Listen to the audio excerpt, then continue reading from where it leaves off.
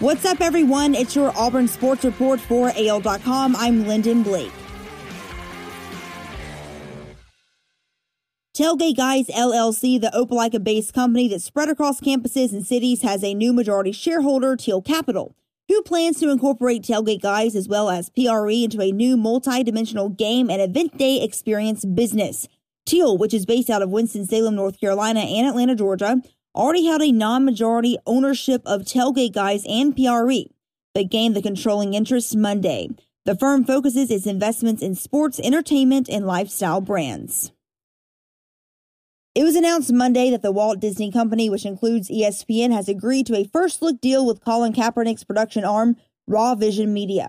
In a release, the partnership will focus on telling scripted and unscripted stories that explore, quote, race, social injustice, and the quest for equality.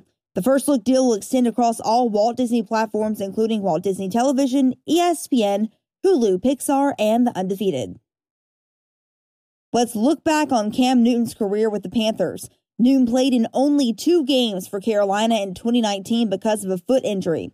Before that, he'd been the Panthers' starting quarterback since joining the team as the first player picked in the 2011 NFL Draft. He left Carolina as the franchise's all-time passing leader, the NFL record holder for touchdown runs by a quarterback, and the 2015 NFL Most Valuable Player.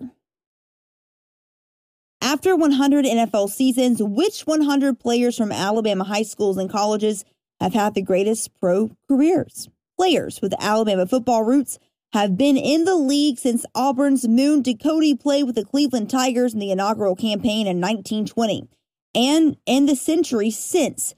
About 1,100 players with Alabama football roots have played in NFL regular season games. Today, more than 200 players from Alabama high schools and colleges appear on NFL offseason rosters, and 11 active players are included on AL.com's list of the 100 greatest NFL careers for players with state football roots. For more, visit AL.com and click on the Auburn tab.